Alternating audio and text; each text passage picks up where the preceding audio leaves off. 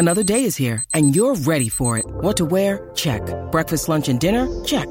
Planning for what's next and how to save for it? That's where Bank of America can help. For your financial to-dos, Bank of America has experts ready to help get you closer to your goals. Get started at one of our local financial centers or 24/7 in our mobile banking app. Find a location near you at bankofamerica.com/talktous. What would you like the power to do? Mobile banking requires downloading the app and is only available for select devices. Message and data rates may apply. Bank of America N.A., member FDIC.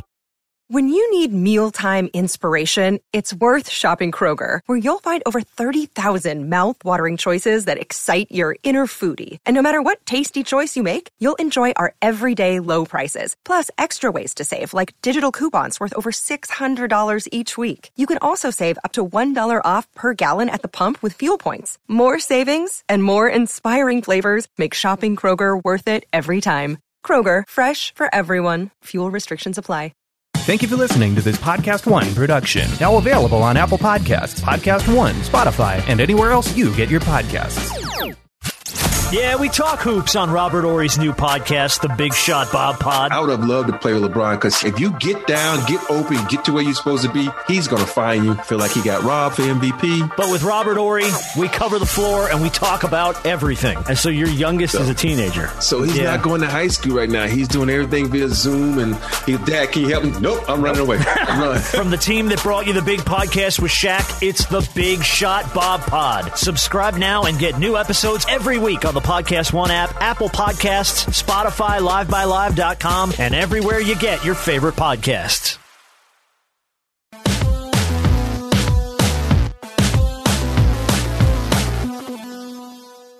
Welcome to Real GM Radio. I am Daniel Leroux, your host, and so happy to have you with us for this episode. My guest is Jared Dubin, talented basketball writer, freelancer, also does some great work for 538. And I wanted to talk about primarily the Eastern Conference, our takeaways from the season so far, but we ended up mostly in that conversation, bottom of the East, a little bit at the top of the East, and takeaways, what we're looking forward to moving forward. Really good conversation. Hope you enjoy it. Thank you so much for coming on. Thank you for having me. Always a good time. As always, it feels like in this kind of early stretch of the year, there's a lot of ground to cover. But the thing that I wanted to start with you is something that has been both surprising to me and I would say exciting, which is that the bottom of the East, which I had really been dreading going into this year, especially when you consider how last year was, that those teams have, by and large, been significantly more competitive to start this year, whether we're talking about the Knicks or the Cavs or the Hornets. There are some exceptions, obviously, but generally speaking, they've done a lot better. Yeah, I think, there are exceptions, like you said. The Wizards have largely been uncompetitive when they've actually been allowed to play games. The Pistons, I think, are actually underperforming their point differential by like 3 or 4 wins or something like that now, which is interesting. Cleaning the Glass has it at 2.6, but they're still bad. They're just not this bad. They're still bad. It's just for someone to be underperforming by that many wins already this early in the season is eye-opening. But, like you said, teams like the Knicks, the Cavs, the Hornets, they've all been more competitive than we thought. And I think it's interesting that the reason they've all been more competitive than we thought for all 3 of them is their defense. Like the Cavs, I'm not sure if they're still in the top 5 in points allowed per possession. I know they were for a while. Pretty sure they dropped out. They had the number one they're defense. 5th now. Yeah, they had the number 1 defense for a little bit. Sure. The Knicks are bordering on the top 5. The Hornets are right around league average. I think it's interesting that for all 3 of those teams, which I think were expected to be, at least among the bottom 5 teams in the East, and actually the Hornets are in the bottom 5 right now, but the Knicks and Cavs are outside that group. But for all 3 of them, it's the defense that's I don't know if I want to say overperforming, but carrying them to where they've been, I guess. Yeah, I think carrying them to where they've been is a better way of putting it. And there absolutely appears to be some regression to the mean that is necessary in terms of opponent 3-point shooting. It just so happens. Oh, yeah. It just so happens. I wrote this thing today about Julius Randle, and I had an aside that got cut about the Knicks defense. Their opponents are underperforming their expected effective field goal percentage on above the break threes by, I think it was 7.12%. That is the highest mark of the second Spectrum era by 3 full points. Wow. The next closest team is at 4.2 or something like that. Yeah, and a part of why that is relevant for the Knicks and for the Hawks, they're the two teams that are top 1 and 2, actually. So the Knicks are giving up the 4th highest proportion of opponent shots from 3, and they're also giving up the lowest proportion of makes. So it's not only the idea that teams will be shooting better, it's that it's a large proportion of what they're doing. And so generally speaking, and every year our mutual friend Seth Partnow talks about this a lot, of like has to have this sit down chat with fan bases whose teams are part of why they're exceeding expectations, or in certain cases underperforming expectations, is because opponent 3-point shooting. Because generally speaking, the understanding is teams can't do a lot to affect the percentage that opponents shoot from 3, though they can obviously change the shots, like have the volume they have a big factor in, but the success rate is less controllable. Yeah, and it's something he talks about literally every year, and literally every year, whatever team he's talking about, the fan base is like, no, they're just leaving the right guys open, and that literally never happens. Nobody leaves the right guys open. That's not how it works. It's not like other teams just decide, actually, we're gonna let the good shooters shoot. We're gonna let Duncan Robinson shoot, and then the Knicks or the Hawks or the Cavs or whoever are saying, no, we're not gonna let him shoot. We're gonna make Myers Leonard shoot. That's not really how it works. That's why the key is essentially to drive down the rate at which teams attempt threes. Nobody's really shown a sustainable ability to get teams to underperform. And even the teams that have, where it's like the Celtics, where it's like 5 or 6 years in a row, even if you assume that, it's completely random, there is still within a random distribution the possibility of a team overperforming on that 5 or 6 years in a row. It's at obviously the extreme tail end of it, but that doesn't mean it doesn't exist. It only seems like it's not crazy because it's actually happened, if that makes sense. And there obviously is variance within a year. Like, for example, Raptors opponents last year, at the end of the year, they shot 34.3%. That is really low. Like, that is on the low side. That is also better. That would be the fourth weakest rate so far this year. So, like, these are even outside of, like, that realm. And then, to bring up Toronto again, last year, 34.3% of opponent threes went in. Right now, they're right around league average at 37.7. So, and we've seen the challenges of that with their defense, that, having, because the Raptors can give up a lot of threes, that having those go in at a more normal rate, it makes their defense look less robust than we thought before. While there are some areas that the Raptors could improve, they're now 15th in defense as opposed to the loftier heights that they had last year. Right, and the thing with that kind of strategy is, the way the Bucks do it, and they're the ones that sort of, I guess, at the forefront of the movement. And I actually wrote about this earlier in the season too, where more and more teams are deciding, we're going to shut off the paint and just let teams shoot threes. But the key is you also have to shut off the paint. You can't just let teams shoot threes and let them get to the paint. The whole key with the Bucks is that they systematically shut down the paint. Nobody gets attempts there, and nobody shoots well there.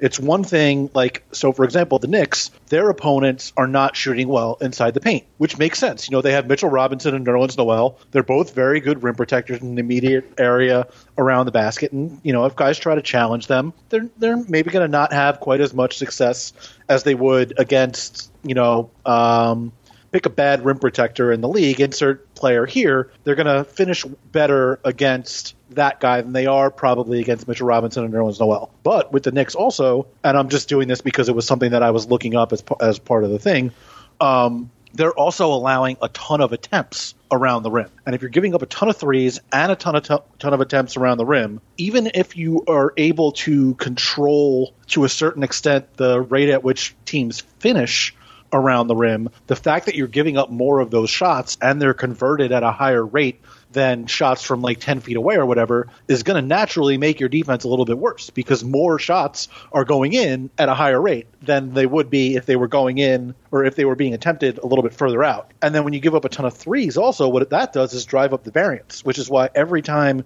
you would see the Bucks lose the last couple seasons, it would be because their opponent went, 16 for 35 from 3 or something like that, because every once in a while you're going to shut down the paint and they're going to take a bunch of threes and they're going to make them. If you don't have control over it, Sometimes they're going to miss them. Sometimes they're going to make them. And it looks like your defense is not doing what it's supposed to when the threes go in. But that's just something that, you've decided that you're going to live with. But the key to that strategy is shutting down the paint also, and not just from a percentage standpoint, but from actually allowing teams to shoot from inside the paint at all. Right. And one way that I like to summarize this, I might do this in a piece at some point. Cleaning the Glass has a really nice tool of location-effective field goal percentage. And so basically the idea is if opponents shot what most players do from those ranges, what kind of how well would they do? And so basically the idea is what kind of shots are you giving up?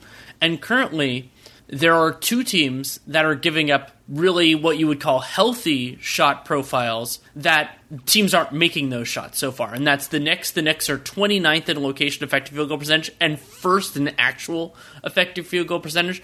And the Hawks. The Hawks are 21st and third. And so that basically the indicator there is either you're doing something really right, and as you said, there can be a mix of the two. It could be we're actually doing a good job protecting shots at the rim. That is something that teams can contest better. That is because you can have guys there, you cannot, and transition defense, some of these other variables that can potentially be in favor. Then what I think is also really fascinating, and this connects with another kind of fringy Eastern Conference teams, is that there are two Eastern Conference teams that are in the 10 healthiest, or I guess you would say unhealthiest from the opponent perspective, shot distributions where opponents are making those shots. And number one there is the Washington Wizards. The Wizards are giving up the quote-unquote best opponent shot distribution in the entire NBA, mostly because opponents are taking 41% of their shots from mid-range, which is incredible. But they're making everything, and that is, and that also isn't too much of a surprise because the Wizards don't have defensive talent other than Robin Lopez, who's now thrust into a starting role with Thomas Bryant being in. Yeah, I mean, when I wrote on the Bucks defense thing earlier in the year, there was like I said, the whole key is limiting the shots in the immediate area around the rim. And over the last 2 years, the Bucks had set, a new record in terms of, the lowest percentage of opponent attempts that came within 3 feet of the basket. And this year, there's 5 teams that are below where the Bucks were last year, led by the Wizards, who are so far below. I mean, Wizards opponents are only taking 15.5% of their shots within 3 feet of the rim. Incredible.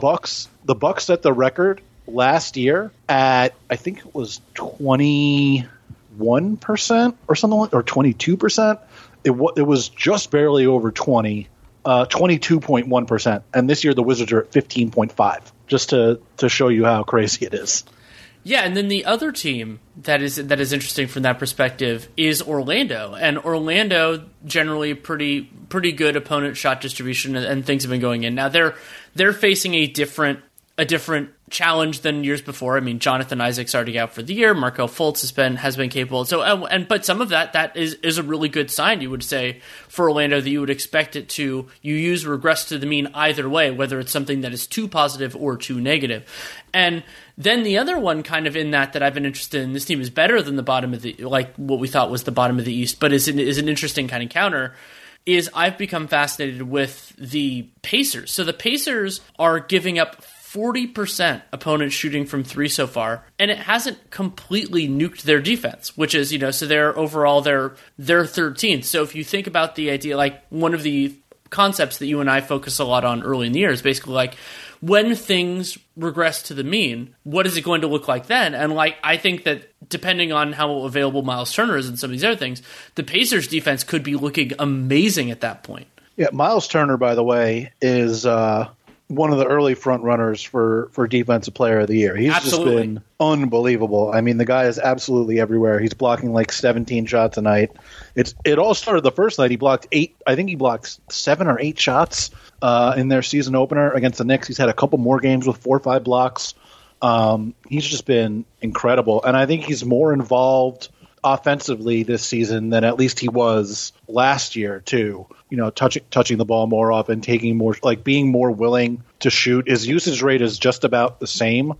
So maybe I'm just lying to myself, but it does seem like he's been more involved. Maybe it's more that, like, you know, dribble handoffs and moving the ball around the arc and things like that, as opposed to actually, you know, involving himself. But I mean, the blocks and the defense he's playing, and it's not just at the rim; it's everywhere. He's all over the place right now.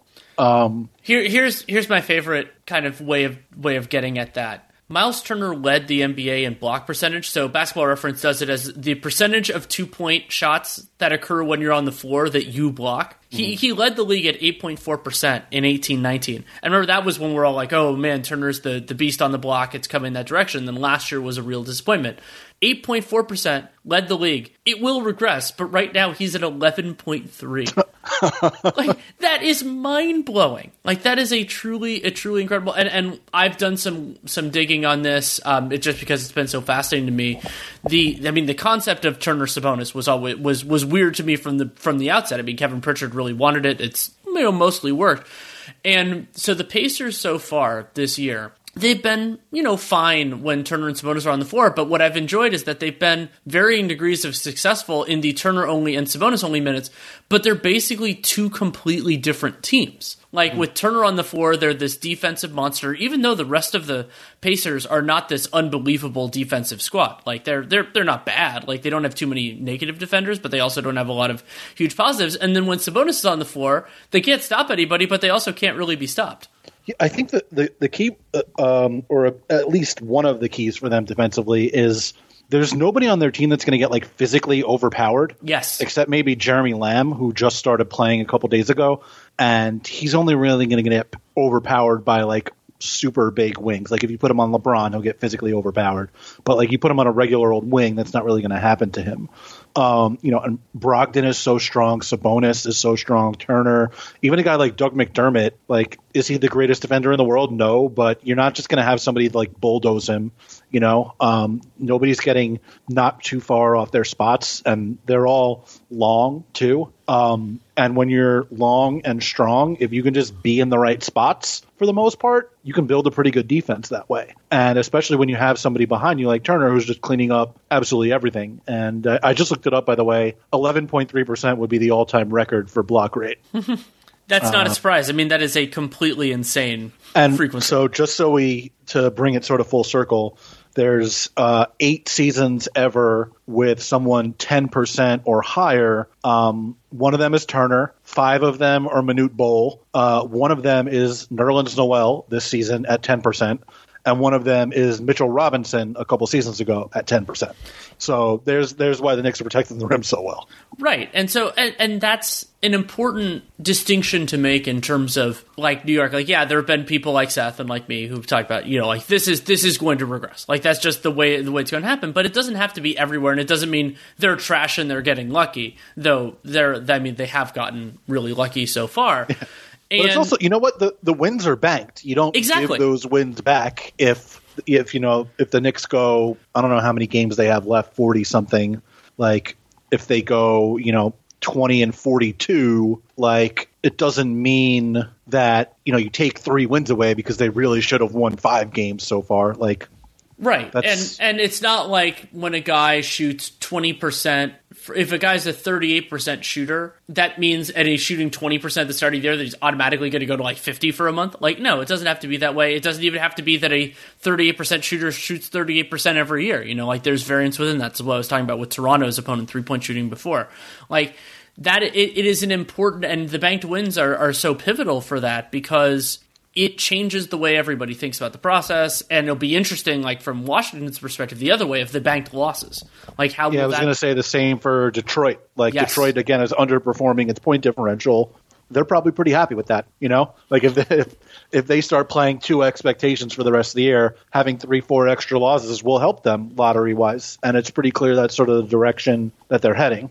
Yeah, it does appear that way, and there's the weird confluence that you could argue, and I would, that Killian Hayes getting hurt actually makes it tougher for them on that approach, because playing a teenage point guard generally makes your team worse, and so now they're playing more capable guys, but they're still doing a solid enough job losing games for the most part, though they did have that. They had another blowout win against a good team, which they've done a few times this year. Getting back to that kind of like the bottom part, I think that it's also a reminder of a couple of different elements that you and I think about and talk about a lot in our work, but you don't always necessarily see in this respect. So like with Cleveland, one of the big stories is internal improvement. Last year, Darius Garland was one of the most negative players in the entire NBA. He has been much better than that so far this year now. Hopefully he will continue to improve and be even better than that. But like that, giving minutes to somebody who's a huge negative, like that's going to sink your team like a stone. And Sexton has been dramatically better, of course, as well.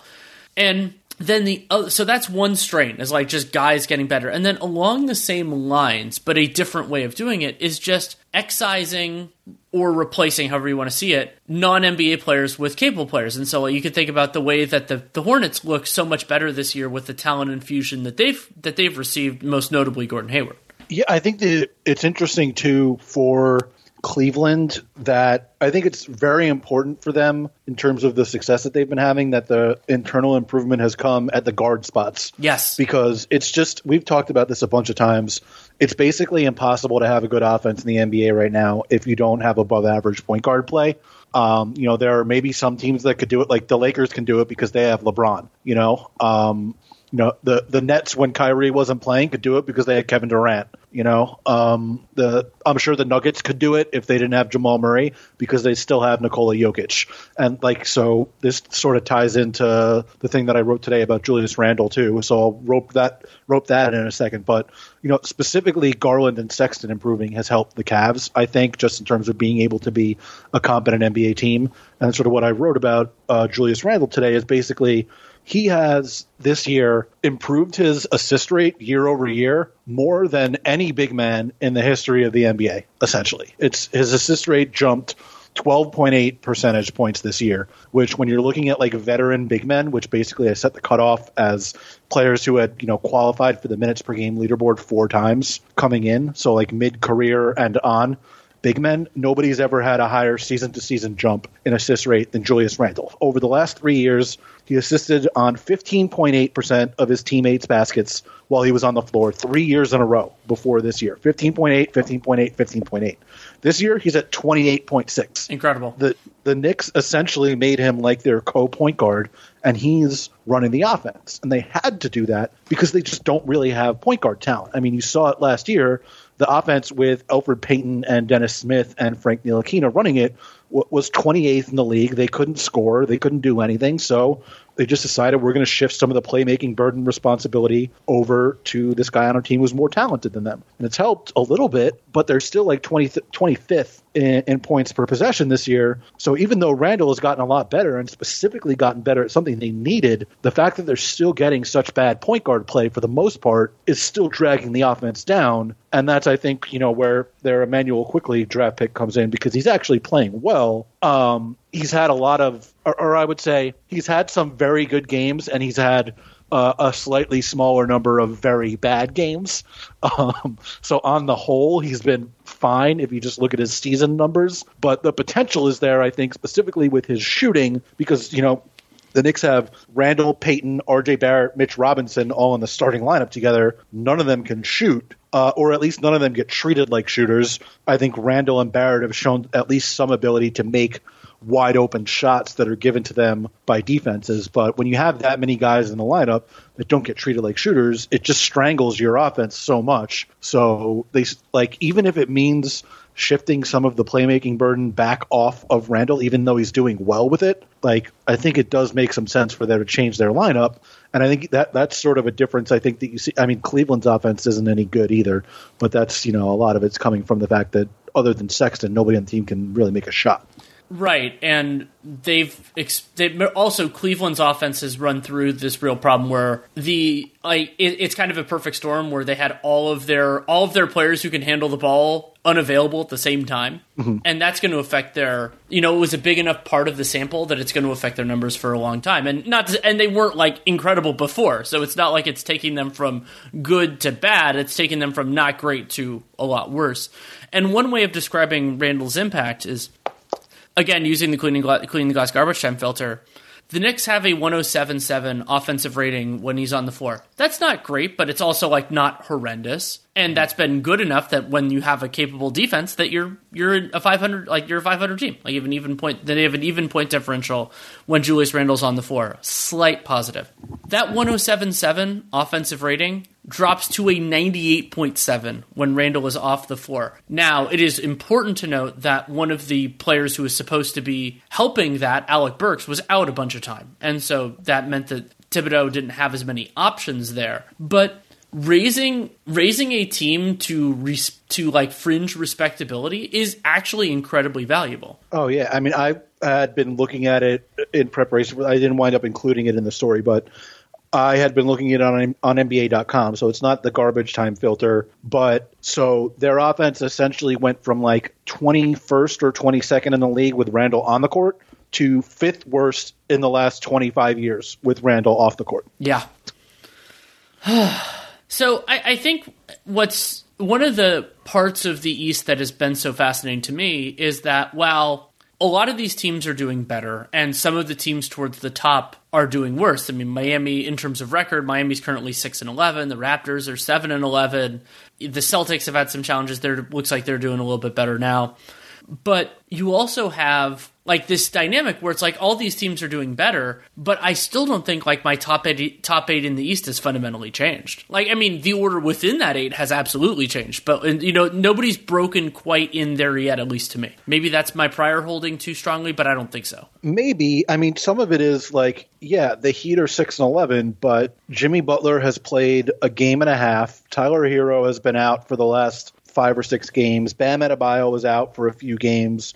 Dragic has missed a few games. They were missing like half their rotation for 3 or 4 games. Like, I think we've seen the Heat play maybe one real game this season. I'm not sure how much their 6-11 record tells us about how good they are as a team. Now, granted, like we were talking about already, those 6 wins and 11 losses are banked. You don't get to replay the 17 games when everybody gets back healthy. So it still is an uphill climb for them to get back to where we think that they quote unquote should be. It's similar with the Raptors. They started off so poorly, they blew a double-digit lead in like 4 of their first 5 games.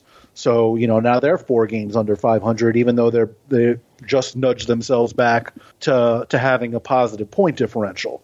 Like the Cavs are 9-9 despite being outscored on the season. The Knicks are 8-11, are actually, you know what? They're right on their point differential, the Knicks. So slightly below average team. Love it. This is kind of what we've been wanting for years. Hugely successful for them. Oh, yeah. That's such a monstrous step forward from where they've been for so long.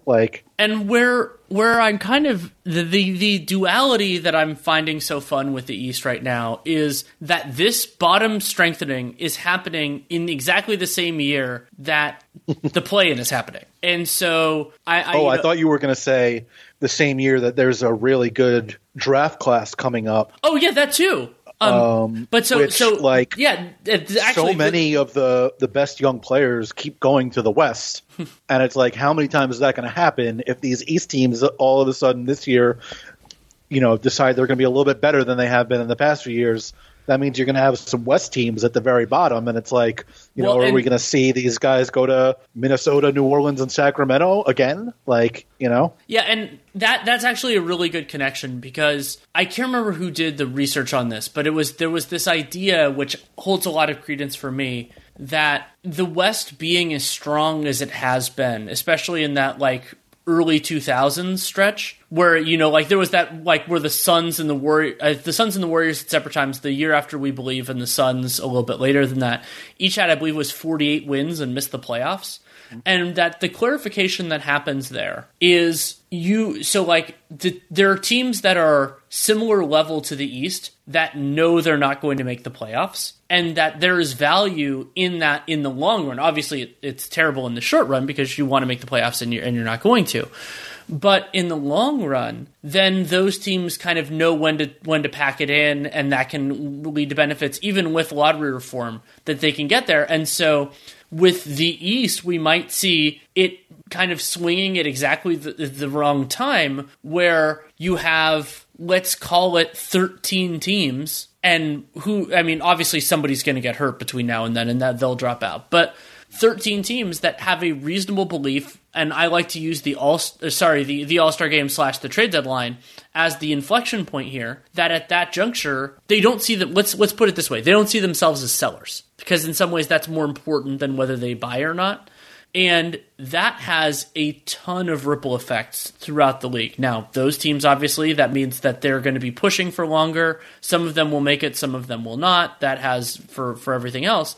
And also, it affects the rest of the market, because if those teams, if instead of it being 8 teams in the NBA that are pretty sure they're not going to make the playoffs, and so thus if they have veterans on expiring contracts or guys that can help that have a little bit longer, being like, sure, if we can get a good return, we'll give them out. If that 8 is like 4, it's going to be a lot harder for the best teams to get better unless the shift happens by the buyout market, in which case it actually hurts those teams more because then they get nothing for them.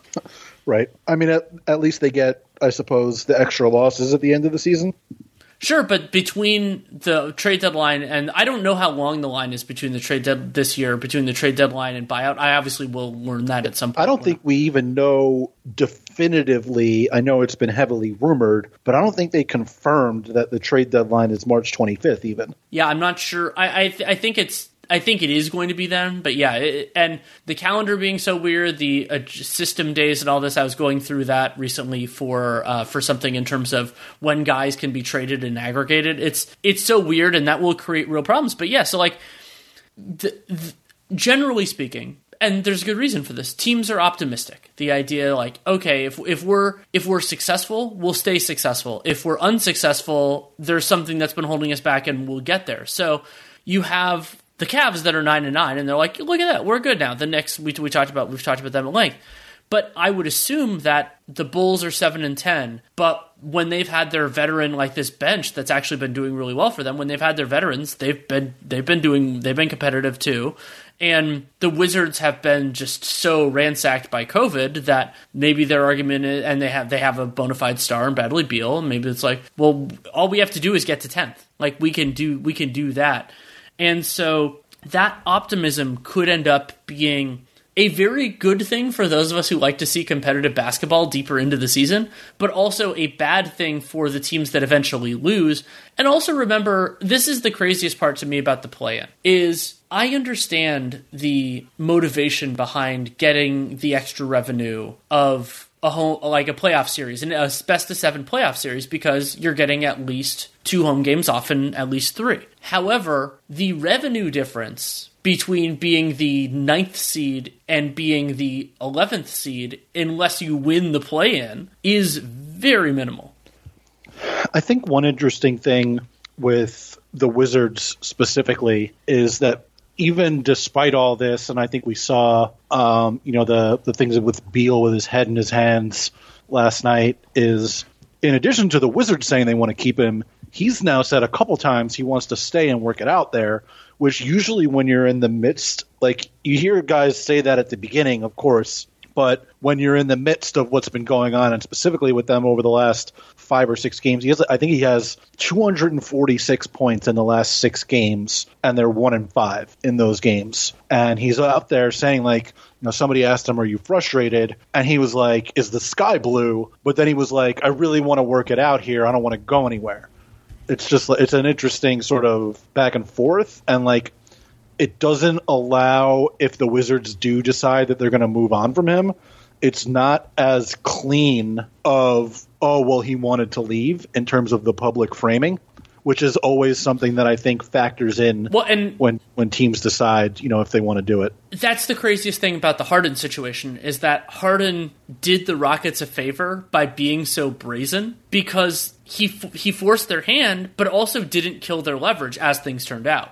And so it also, it gave Rafael Stone and their front office a pretty clear indication of where these things were going, and the Rockets didn't, even if they didn't know all that, even if James Harden didn't know all that early in the offseason when D'Antoni didn't come back and the Morey stuff and everything else, the Rockets behaved functionally the entire 2020 offseason like this was going to happen, even if they didn't know. And so the uniformity of that is really useful. But remember how different that is for the Wizards. The Wizards just gave Davis Bertans, a huge contract. They made this commitment getting Russell Westbrook. And Russell Westbrook, he is incidentally... Oh my God, it's making me so sad. Like, this version of Russell Westbrook, incidentally, is actually a great asset for a tanking basketball team, but that isn't the intention. Like, it's sort of a parallel to what I said about what I've thought about the Pistons, which is they were trying to be good and failed, and that is more damaging than, like, trying to be bad and being bad, especially if you're effective. But with Beal, the point you brought up about the high-volume scoring in losses, I mean, there was that crazy stat that it's the longest streak in the history of the league where a player scores 40 and his team loses, is that there are a lot of different ways to score 40 points, and Beal has been remarkably efficient. Like, it is not a circumstance, like, there are ways that this could happen, incidentally, one of those involving one of his current teammates, where a player is getting that kind of volume at the detriment to his team. Beal is doing all of this partially because they have absences due to COVID, but that hasn't been true the whole time, but also because he's great. And so I feel for him that it's, he's doing his best, he's doing well, and it's not enough. Yeah, and I think, look, another thing that plays into it, from a trade standpoint, and I don't know, obviously, if it's going to happen or not, but Harden doing what he did and the Rockets still getting that return for him helps the Wizards. Yes. Oh, absolutely. Like, other than it taking a team off the board, but that was going to happen either way. Right. Someone was going to get James Harden at some point if he really wanted to be gone, and that happened. And it's not like there will be any shortage of suitors for Bradley Beal if he becomes available. I mean, he's 27, something like that? Yeah, he's 27, turns 28 basically at the end of the season. Yeah, and I mean, he's still under team control for, 3 more years, right? Or I guess 2, technically, because he has a player option. Yeah, but I mean, the surplus value you get on these 2 years is pretty incredible. Right, and that's the single funniest part of this whole Wizards saga is the possibility that them holding Bradley Beal for these couple of years, like, I mean, they could have I think they could have gotten an absolute haul for him in probably in 18 and definitely in 19 when the Paul George trade happened, and they probably could have gotten a haul for him in 20. That it's still possible that they get it. And you could make an argument that it would have been better, for the franchise in kind of the macro sense for them to bottom out earlier. And so, but they got Beal for these years. And also there's no guarantee that they are going to get that kind of return. There just aren't that many teams left that really need to empty the war chest. Like, that's just not really the way it's working right now. So yeah, I am very interested in that. And to shift gears a little bit, I mean, something that we can go west, we can go east here, that I've been really interested in is, we use the early part of the season, especially in a weird year like this, to one of the tests that I do is anything really changing my preconceptions at the top? And I don't know if it's me leaning too heavily on my priors, which is entirely possible. It happens to at least some teams every single year. But the who are title contenders, who are not, all that type of stuff. Like, yes, there are teams like the Jazz that are dramatically exceeding my expectations right now, but I don't know that I've really changed too much at the top. Have you? I don't know that I've changed too much. I was very high on the Jazz coming into the season. I don't know that I expected them to have, the best record in the league like they do right now, but I thought that them and Denver were pretty close to the Lakers and Clippers, and I think that that's sort of held true so far, and it's sort of backed up by their point differential as well, and even Denver is sort of vaulting itself up there among that group despite the defense starting so poorly early in the season, and despite Michael Porter Jr. missing whatever it was, 3 weeks for multiple COVID violations. I don't know what he did, but yeah. And I think that there are some teams who my opinion has changed of, but not necessarily changed the shape of the title picture, if that makes sense. It does. I think that the Pacers are better than I thought they were coming into the season. I think Sabonis is better than he was last year. Turner is better than he was last year.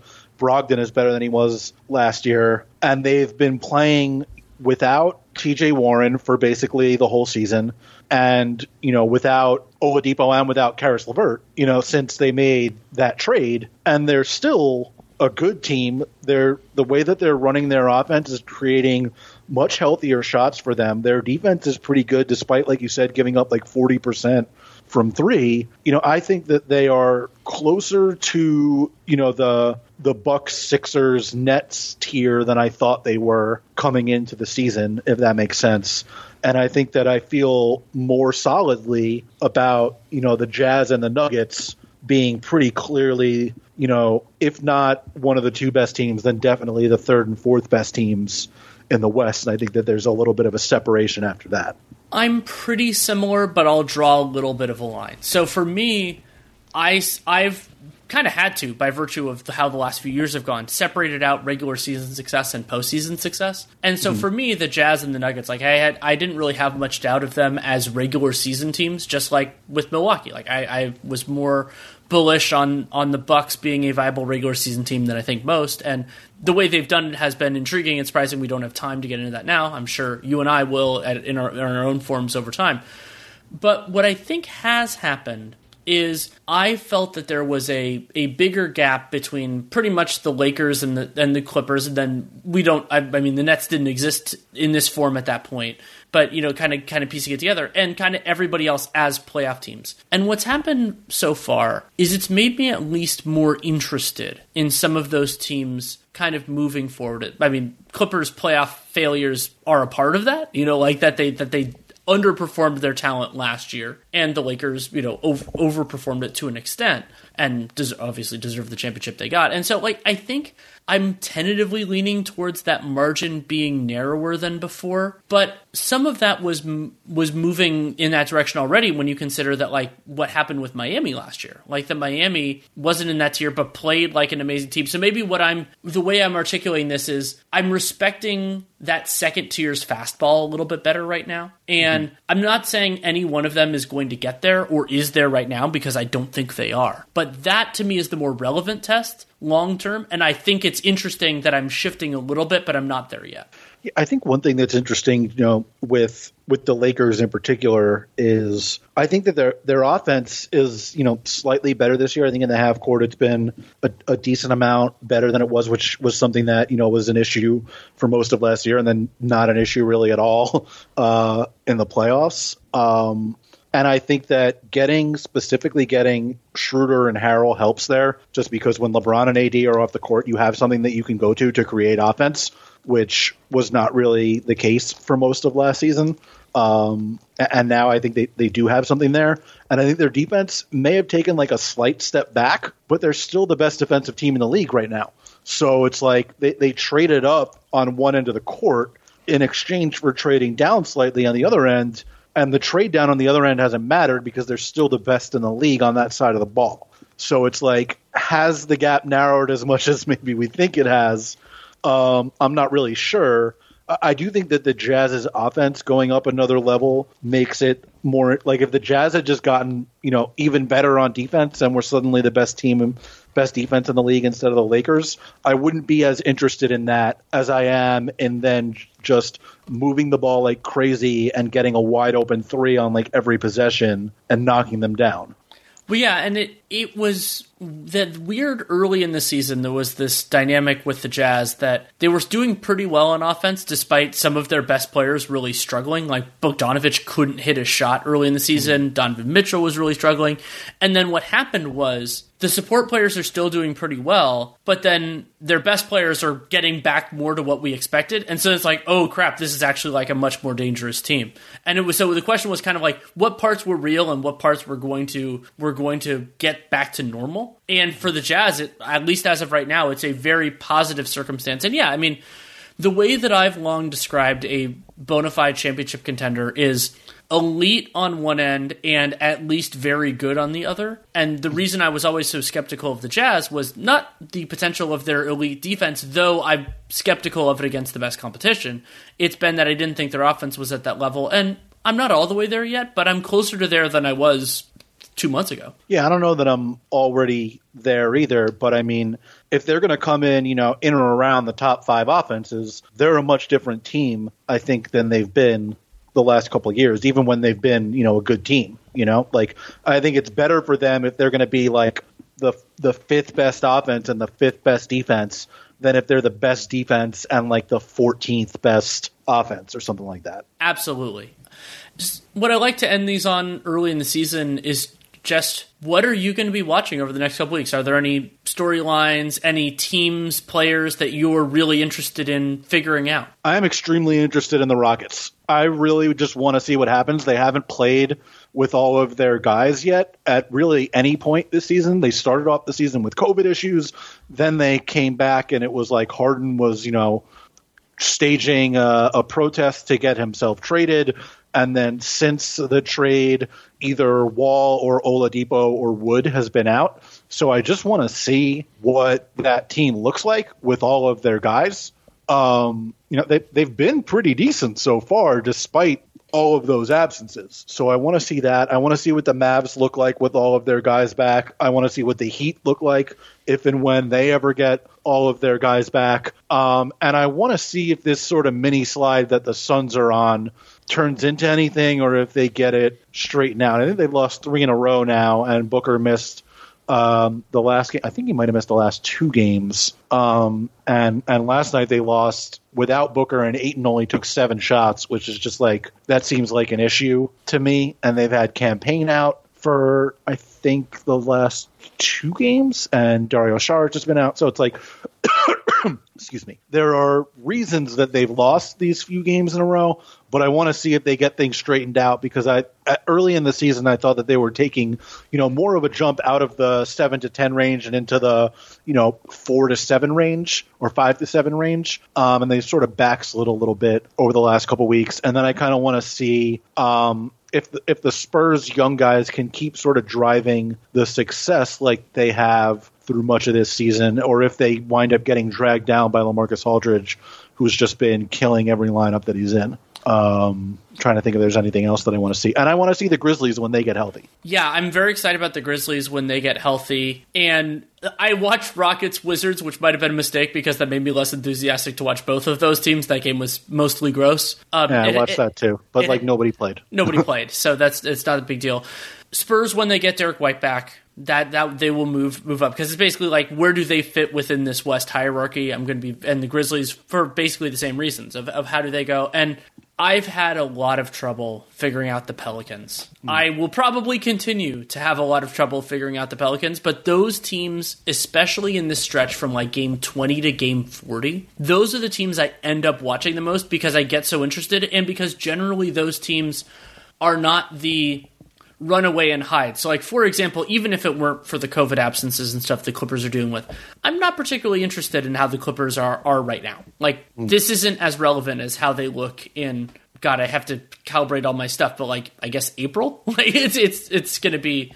Everything is weird. I don't think the regular season ends until May, even. Yeah, so but April is probably when I'll really start calibrating on them. After the trade deadline, we'll see when the buyout deadline is and all that type of stuff. So actually, now that I think about it, 2 more things that I'm interested in. So one of the 2 things that I'm really interested in is how many of the teams that have been having, players who were essentially non-rotation guys or fringe rotation guys at the beginning of the season that have stepped up in the wake of COVID absences or injury absences. How many of those teams are going to keep those guys in the rotation because they like what they saw and are just like, you know what? This guy's good. He's just going to play for us. Like when everybody gets healthy for the Rockets, is Jayshawn Tate still going to play 25 minutes a game? When everybody gets healthy for the Clippers, Terrence Mann the last couple of games has been pretty good. Like, does he get 10 minutes a game, 12 minutes a game off the bench instead of not playing at all?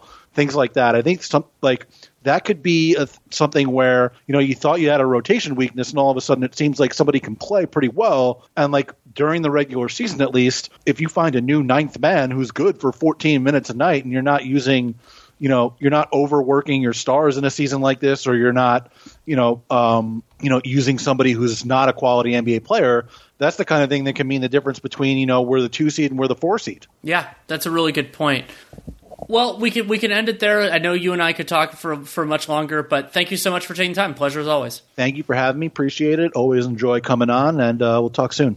Thanks again to Jared Dubin for taking the time. You can read his NBA writing all over the place. You can also check out, he does great NFL work for CBS. And if you follow him, JADubin5, JADUBIN, then the number 5, he has an authory page too, which kind of puts everything together. It's something that I don't know if it didn't exist when I used to write all over the place, or it did exist and I didn't do it, both of which are possible. But it's a great resource for Jared and people like him that have various outlets right now. I think that can be very useful. A lot of fun stuff going on around in the league, and if you want to support the show, there are a lot of different ways you can do it. You can subscribe and download every episode. That is very useful for this show, whatever podcast player you're using, Spotify, Apple, really wherever. Really do appreciate it, and since this will never come out on a specific day of the week, subscribing is the best way to have it, because then you don't have to see a tweet from me or anything like that. Also, leaving a rating, leaving a review in the podcast player of your choosing. That can be a great way for other people to find the podcast, and word of mouth, same